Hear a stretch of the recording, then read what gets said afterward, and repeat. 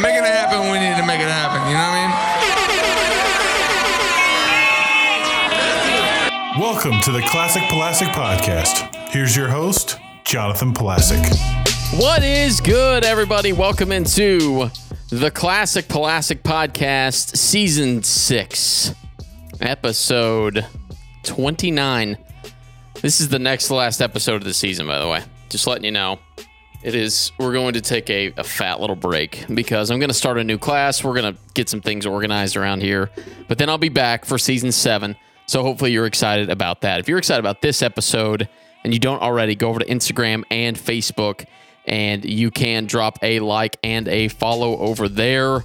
And also over on youtube.com, Classic Pulaski Podcast. I'm going to be putting out a short. You know what? It's all about getting things started, right? Once you get the train started, I have it started, then it's going to be working out pretty well. Well, this is going to be part of the YouTube short today. So if you have not already, go over and subscribe now to do that. Today we're talking about Super Bowl 56 and the night that was what could have been the defining moment early on for Joe Burrow.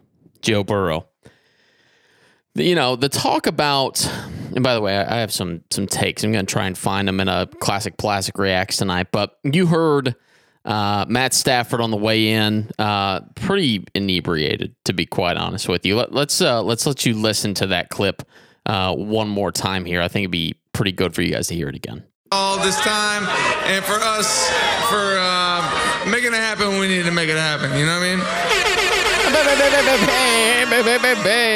That's my favorite part. My dude is out there just having a heck of a time. I don't know what he has in his hand. It's a massive bottle of something. I think it's champagne, but again, Tom Brady, he went to Twitter and said, hey, you know, don't be afraid to mix in some water, Matthew Stafford. Obviously, Tom Brady knows a little bit about winning a Super Bowl or 7. So Matt Stafford, I think, played a decent game. Okay, let's just go through the Super Bowl, if we will, and just how things went down in Super Bowl 56. It was a defensive stalemate for the first, we'll call it about a half a quarter, until finally the Rams on 3rd down and 3 from the 17-yard line, Al Michaels and Chris Collinsworth on NBC delivered this call. Stafford going to the end zone, reaching up and making the grab. Odell Beckham Jr. Watch the throw by Matthew Stafford, the guy who has really had to carry all the pressure of the expectations. And so that is where the Rams would kick off with their scoring. From there, they would take a 7-0 lead. And the Bengals' run defense, if I could say early on, was just tremendous. I thought that they played really well to begin with. Obviously, we'll see towards the second half how that changed. But Matt Stafford led him down the field. Odell Beckham Jr., I thought, was on the way to a Super Bowl MVP. I'm sorry, Jesus, that did not come through on plus 2,800 odds. We'll talk through the injury that happened here in just a little bit. But then the Bengals had a chance to respond later in the first quarter. After a 3-and-out and then a 3-and-out for the Rams, it was Joe Burrow on a 1st down and 10. Again, the matchup that we were looking for was the Rams defensive line against the Bengals offensive line. On this play, able to hold up. Again, Al Michaels. Straight drop, going deep in that direction. And he reaches out and makes the grab and takes it to the 4-yard line. So Chase, wide right. Ramsey is one of the best in the league, obviously. Gets beaten there. I love how, by the way, Al Michaels, tremendous. I think he's gone next year from NBC. But he's like, oh, there he goes. He fires. And it's caught by Chase. It's so good. Like, just listen to it, enjoy it. As time goes on, we're not going to have him around. I mean, it's like all these broadcasters, you know, Vin Scully, all these guys that have been tremendous for amounts of years. We're going to start losing some of them, like John Madden. So enjoy Al Michaels while you have him. Didn't mean to get too serious. But that took the Bengals down to the 4-yard line. They would have to settle for a Evan McPherson field goal to make it 7-3 at the end of the first quarter. And then more Odell Beckham Jr., if you can believe it or not. This was on a 3rd down and 11, backed up at their own 24-yard line, and Matt Stafford delivered this. Comes up 3rd and 11. Deep drop. And the pass downfield, and Beckham is open again. Odell Beckham. And OBJ would pick up the first down. The Rams would continue on with this scoring drive, capped off by this. Stafford rolling and throwing. Caught, touchdown. Because then Eli Apple reacted up to that and simply could not. I hate to say it, but Cooper Kupp is the best receiver in the game currently. Probably will be for a little while. It changes year to year. I know we can have that discussion in the offseason, but he's wide open. Like some would say, very wide open. Eli Apple gets beat, as you can hear Chris Collinsworth say, and that puts the Rams up 13-3, but here was the extra point. Hecker picks the ball up, bad snap, and the Bengals, the play is alive, that is Pratt and Bell. So Hecker, the punter, would miss the hold there on, and honestly, like here's the deal, as a guy who's held the football before, that is on fresh paint. Like that turf in LA, fresh paint going down in LA. So it's 13-3 at this point. Again, just starting into the second quarter. But then finally, with about 5 minutes and 52 seconds or so left in the first half, the Bengals draw up this play. On the screen, you've got Chase with Ramsey on and a little toss here. Mixon's going to throw. Open man, caught. Higgins, touchdown.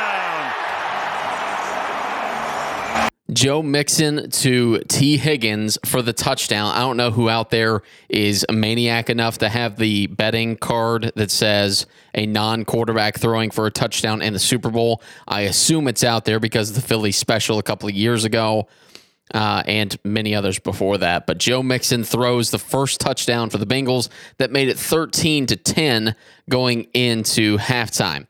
From there, halftime was tremendous. I assume you guys heard the intro. You're going to hear a few more things as we go throughout the time here. Hopefully we don't get like flagged or anything, but listen, small podcast, you're not going to get that in trouble, I don't think. The worst they can do is pull it down, right? So here is going to be still, this is the ensuing drive for the Rams. I'm sorry, I jumped ahead through halftime. A significant moment here with under 4 minutes to go in the first half. And again, this was huge for the Rams if they lose this game. Beckham Jr. has been the nightmare so far. Stafford, low throw, and that's incomplete, and Beckham goes down a little slow. Yeah, that would turn into a torn ACL.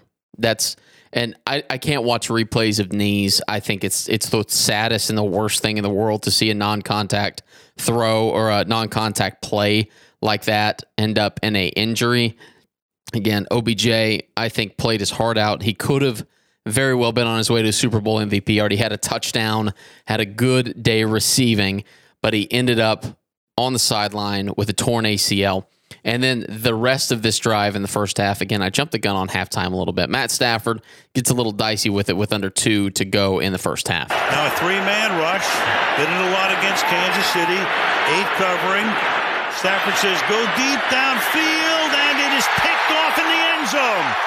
He sends Jefferson all the way down there, and Jesse Bates picks him off. So Stafford throws one of those balls where you're like, did it really have to happen? Sean McVay, they show the recovery shot after that, and he's like, I don't know what he was doing, man. I don't understand Matt Stafford's thought process there. Sending Van Jefferson deep, again, great defensive effort by Jesse Bates, and they get the interception. However, it was for naught, as they would score no points going into halftime. So then there's the halftime, and then there's probably the most controversial play that took place in Super Bowl 56, the first play of the second half for the Bengals coming up here. On this occasion, he told them, go finish. Michelle on play action, finding room, going deep, and it's caught by He goes in for the score. Jalen Ramsey fell down. And just like that, in 12 seconds, a 75-yard touchdown. And it was with that throw that what I said on this podcast last week came to fruition, where if T. Higgins had over 100 yards receiving, they were going to win the Super Bowl. That's where I was at in my mindset, was that T. Higgins was going to have to be the star because Jamar Chase was going to get so much attention on the other side of the field, for that matter. T. Higgins gets away with a massive offensive pass interference. It's been talked about all over the place. I'm not going to dig into it. It was OPI. They didn't call it. And so the game moves on. The Rams would have it come back to them, and we'll get to that here in just a moment. So the following play after that touchdown, the Rams get the ball back, and another huge play for the Bengals defense. Jefferson in motion, off play action, fired over the middle, picked off at the 31-yard line. Awuzie, Skoranek couldn't handle it. And the Cincinnati Bengals in 22 seconds have a touchdown and a takeaway. Chidobe Awuzie, by the way, former Cowboy. That's the closest I've seen a Cowboy to a Super Bowl in a long time. Not picking on my own team. I'm just saying that's the reality of it. Skoranek could not hold on to the football. Again, they were missing OBJ at that point, and the Bengals would take over. However, they would not be able to do much with it, as an Evan McPherson field goal would take them to 20-13. Again, McPherson was so good. Like, let's be honest with you. He is the next man up, brightest star that we have seen at the kicking position. I know it's not a popular thing to talk about, but he has been a tremendous, tremendous kicker for the Cincinnati Bengals. Then the Rams would go down and get a 41-yard field goal, made it 20-16, and then we started getting dicey. We got into the fourth quarter. By the way, the Rams, we're going to talk about this here in a second. The Rams absolutely smashed the Bengals offensive line, including this play with 2 minutes left in the third quarter. Pressure again. Miller. Ball comes out, but the play is over. Signaled over. Von Miller racing through. Almost double-digit sacks. I don't know what the actual number ended up being. I think it was 9, possibly 10 sacks.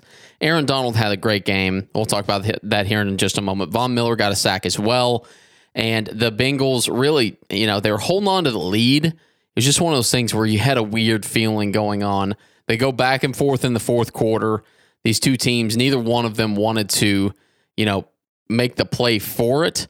In the end, it turned into being a really interesting fourth quarter where you had Matt Stafford roll his ankle, and then you had Joe Burrow hurt his knee.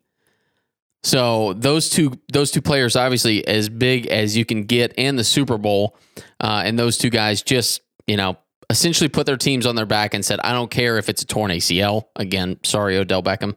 But the reality is that he was unable to play with the torn ACL, but the other guys came back in with the ankle injury as well as the knee injury to Joe Burrow. It was 4th down and 1. This is probably the early play of the game at the time.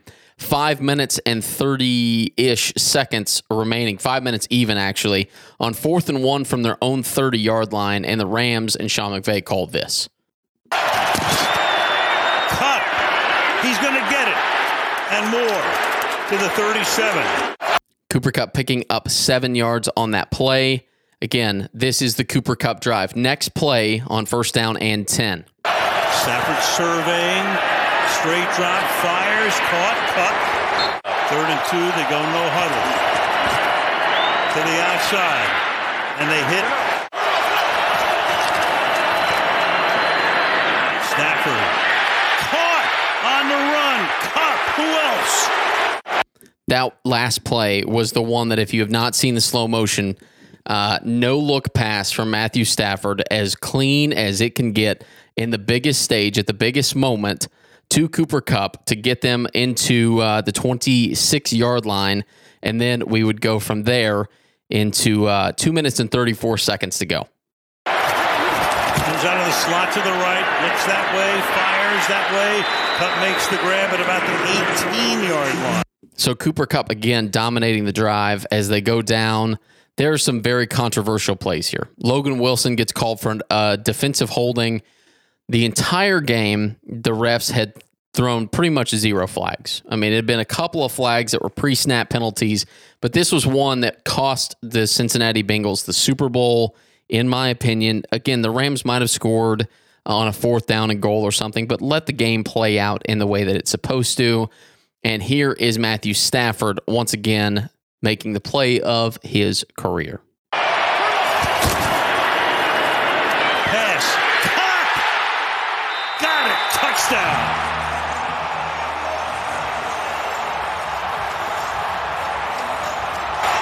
A 15-play, 79-yard drive that results in Cooper Kupp winning the Super Bowl MVP. That's how it turned out. Super Bowl 56. I know Joe Burrow had a chance. Here's the thing. The Rams played a really good game. So did the Bengals. The referees did stick their head in at the end of the game, and it's unfortunate. But it was a great game to watch. Enjoyed the heck out of it. I really did. Cooper Kupp ends up being the Super Bowl MVP. Matthew Stafford, a Super Bowl champion, cementing him as a Hall of Fame quarterback, I believe, coming up here once he retires in the next couple of years. You guys let me know what you thought about the Super Bowl. Hopefully you enjoyed kind of this play-by-play back through it. I know it's a little bit different, but again, Matthew Stafford played really well. That defensive line, Aaron Donald coming down the stretch. I'm actually going to play that play for you. Aaron Donald, so good down the stretch. It came down to a 4th down and 1 with Joe Burrow. Again, I will never understand why Samaje Perine is running the ball on 3rd down and 1 when Joe Mixon had a really good game. But here was the game sealer by Aaron Donald. 4th down and 1 from the 48-yard line of the Rams. Burrow trying to keep it going, gets spun down, gets it away, and incomplete. It looked like Perine might have had a shot to make the grab, but the Rams now running down to celebrate with a defensive play. And guess who? Guess Of course. who? I mean, you don't even have to think about it. It's Aaron Donald. It is. Aaron Donald cementing himself, I think, is the greatest player of all time on the defensive side of the ball. He might be done. We'll have to see about it. But unfortunately for us, we might have seen the end of Aaron Donald. Hopefully not. I think he'll come back. He'll be thirsty for some more, but we'll have to see. But again, let me know what you think about this year's Super Bowl. The Los Angeles Rams end up winning it 23-20. I was wrong against the spread. I had the Rams -4. I actually had 31-24 Rams. So missed that by a bit. Vegas wins on the money line with if they chose the Bengals. Obviously, they lost. And if you had the Rams -4, you lose. So Vegas made a ton of money on this year's Super Bowl. Let me know what you think over on Instagram and on Facebook. On the other side of the break, I just have a really quick block. And the quick block that I want to give you is I have a solution, and I think I might have brought this to you before in an episode.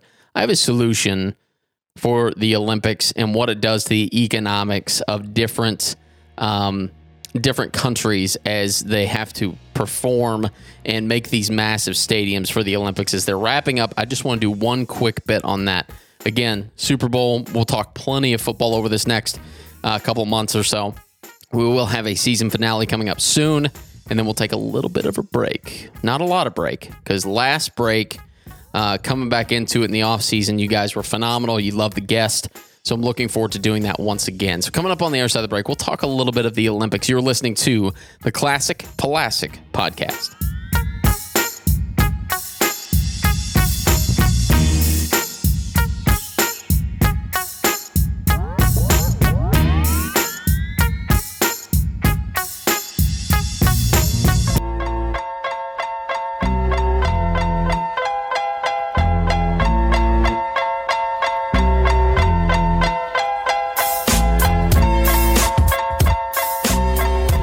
And welcome back to the Classic Pulaski Podcast. Again, thank you for checking this distinguished podcast out. Listen, here's the thing. I love football. I love basketball, golf.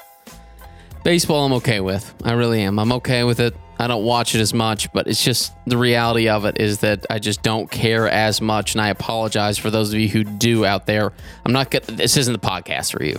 If you're a baseball person, we'll talk a little bit of it, but we're probably not going to go in depth like who's going to be the fifth man in the White Sox rotation this year. It's just probably not going to happen. But again, welcome back to the show. Go follow and like the Instagram and Facebook page at Classic Plastic Podcast. Also over on YouTube, Classic Plastic Podcast. I'm going to be putting out a short tonight. It'll be pretty interesting. We'll see. Maybe you guys will like kind of the behind the scenes look that I'm going to give to you. But I wanted to give and bring this very short block and get kind of the community thought process on this. The Winter Olympics are wrapping up in Beijing. Okay, there's only a few places in the world that you can have the Winter Olympics, especially this time of year, because in the Southern Hemisphere, it's summer. You can't really pull that off. Southern Hemisphere, sorry, you're not going to get Olympics unless it's Sydney. You can pull off something like that. I know we have before. There have been some that have been pulled off. It has to be a very particular year, Rio, all that stuff. I want to present to you a way, because just Google like Olympic venues that have been abandoned. Okay, we've all gone down this rabbit hole. I think I've gone down it multiple times, where stadiums are built very specifically for the Olympics, and then they're gone forever. They're hardly ever used again. Some get reused, some don't. I propose that 4 locations for both the Summer and Winter Olympics, so 8 total, get a chance to host the Olympics.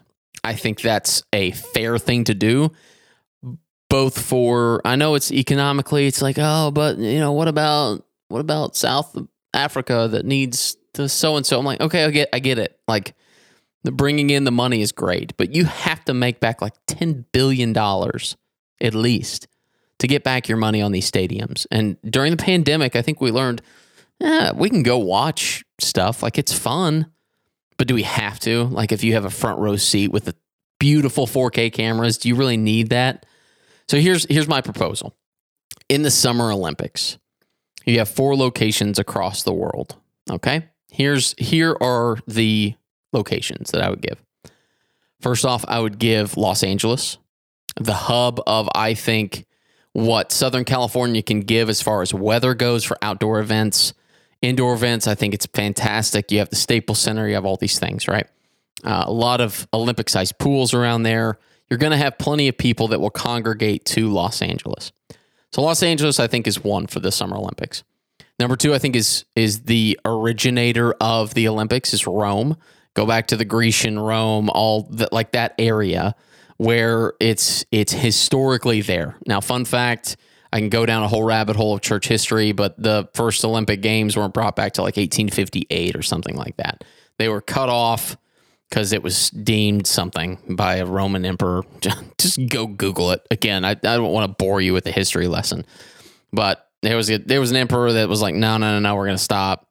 In 1858, we brought it back as an athletic competition, not as much of a gladiatorial competition. So I think Rome, Greece, that area should have a Summer Olympics. I think the only opportunity that you can get for a Summer Olympics or for an Olympics period in Australia is a Summer Olympics. So give Sydney a Summer Olympics area. And then, you know what? You can have a toss-up. You can have China. I think China is probably a better, or, China, Tokyo, one of those areas as a Summer Olympic venue. We had Tokyo, and supposed to be 2020, it's 2021. I think that would be fine. Tokyo, give one of them the Summer Olympics. Maybe they duo that together. Maybe we make this a kind of a quadrilateral Olympic area. Then for the winter, I'd go Canada. Absolutely. Canada, number 1. Somewhere in Canada. Number 2, I think, is Russia. I think Russia should be in that at some point. I really do. And then the rest of it, we've had some really, like, the winter ones are not as like dead on, I think, as the Summer Olympics. But I think we should have 4 locations for both the Summer and the Winter Olympics. So over the course of 20 years, you're going to get a Olympics there, or an Olympics there. Okay, English is hard. Let me know what you think about this idea. I think it's interesting. I know the Olympic Committee will never do it, but I think we could save these particular countries trillions of dollars, probably not trillions, more like billions of dollars. Keep the stadiums nice. Use them for soccer games and other things like that. World championships of track. But I think we can avoid doing damage. Maybe I'm not a tree hugger. But I think that over time I've been more mindful of the world and how what we do to it to build stuff can actually hurt us. So I think that would be a good plan. You guys let me know what you think. I know it's a different block, but I want to talk a little bit on the Olympics simply because it's just different. Just different. So go over to Instagram, Facebook. Let me know what you think about the Olympic venues thought. I think it would be very interesting to see that. A season finale is coming up of the Classic Plastic Podcast, 30 episodes. 30 episodes in a season. It's unreal. We have been just chugging along. I've loved every second of it. The podcast setup is looking phenomenal. I'm going to, during the break, whenever I do take a break, I'm really going to hone in on this YouTube channel. So go over and subscribe over there to Classic Plastic Podcast. I might just be doing a full YouTube video each week. Like, that might be my goal, is over the course of a couple weeks, pump out some YouTube videos, let you know who I am. Follow me around to a golf course, follow me to work, all that type of stuff. If you're interested, go subscribe over at youtube.com/Classic Plastic Podcast. Do it now, because we're through episode 29 right now. Hopefully you've enjoyed this 26 minute and a half podcast tonight. Oh God, I'm going to die. Hold on, I got to get some water. Oh my gosh. I'm going to leave this in. I almost died on air right here. Hold on. Oh, that was gross. I don't know what it was. But if you've enjoyed this very stumbly end to the podcast, please do let me know. Over on Instagram and Facebook. Thanks to my partners, by the way. Coach Easy Fitness, Brandon Nizell, phenomenal human being. Poddex.com, Podmatch.com, and Saved by Christ Apparel. Hit me up on Instagram or Facebook if you want to know more about any of those products. I'll shoot you over some good deals with that. I think that'd be a really cool thing to get that going as well. And if you would like to support this podcast, go over to anchor.fm/Classic Plastic Podcast, and you can donate 99 cents a month, $4.99 a month, or $9.99 a month. If you are loving the content, please do that right now. It means a lot to me. Would love to bring video to this podcast as well to help boost that YouTube channel. Please do that now. I love you guys. I will see you guys next week right here on the Classic Plastic Podcast. See you guys later.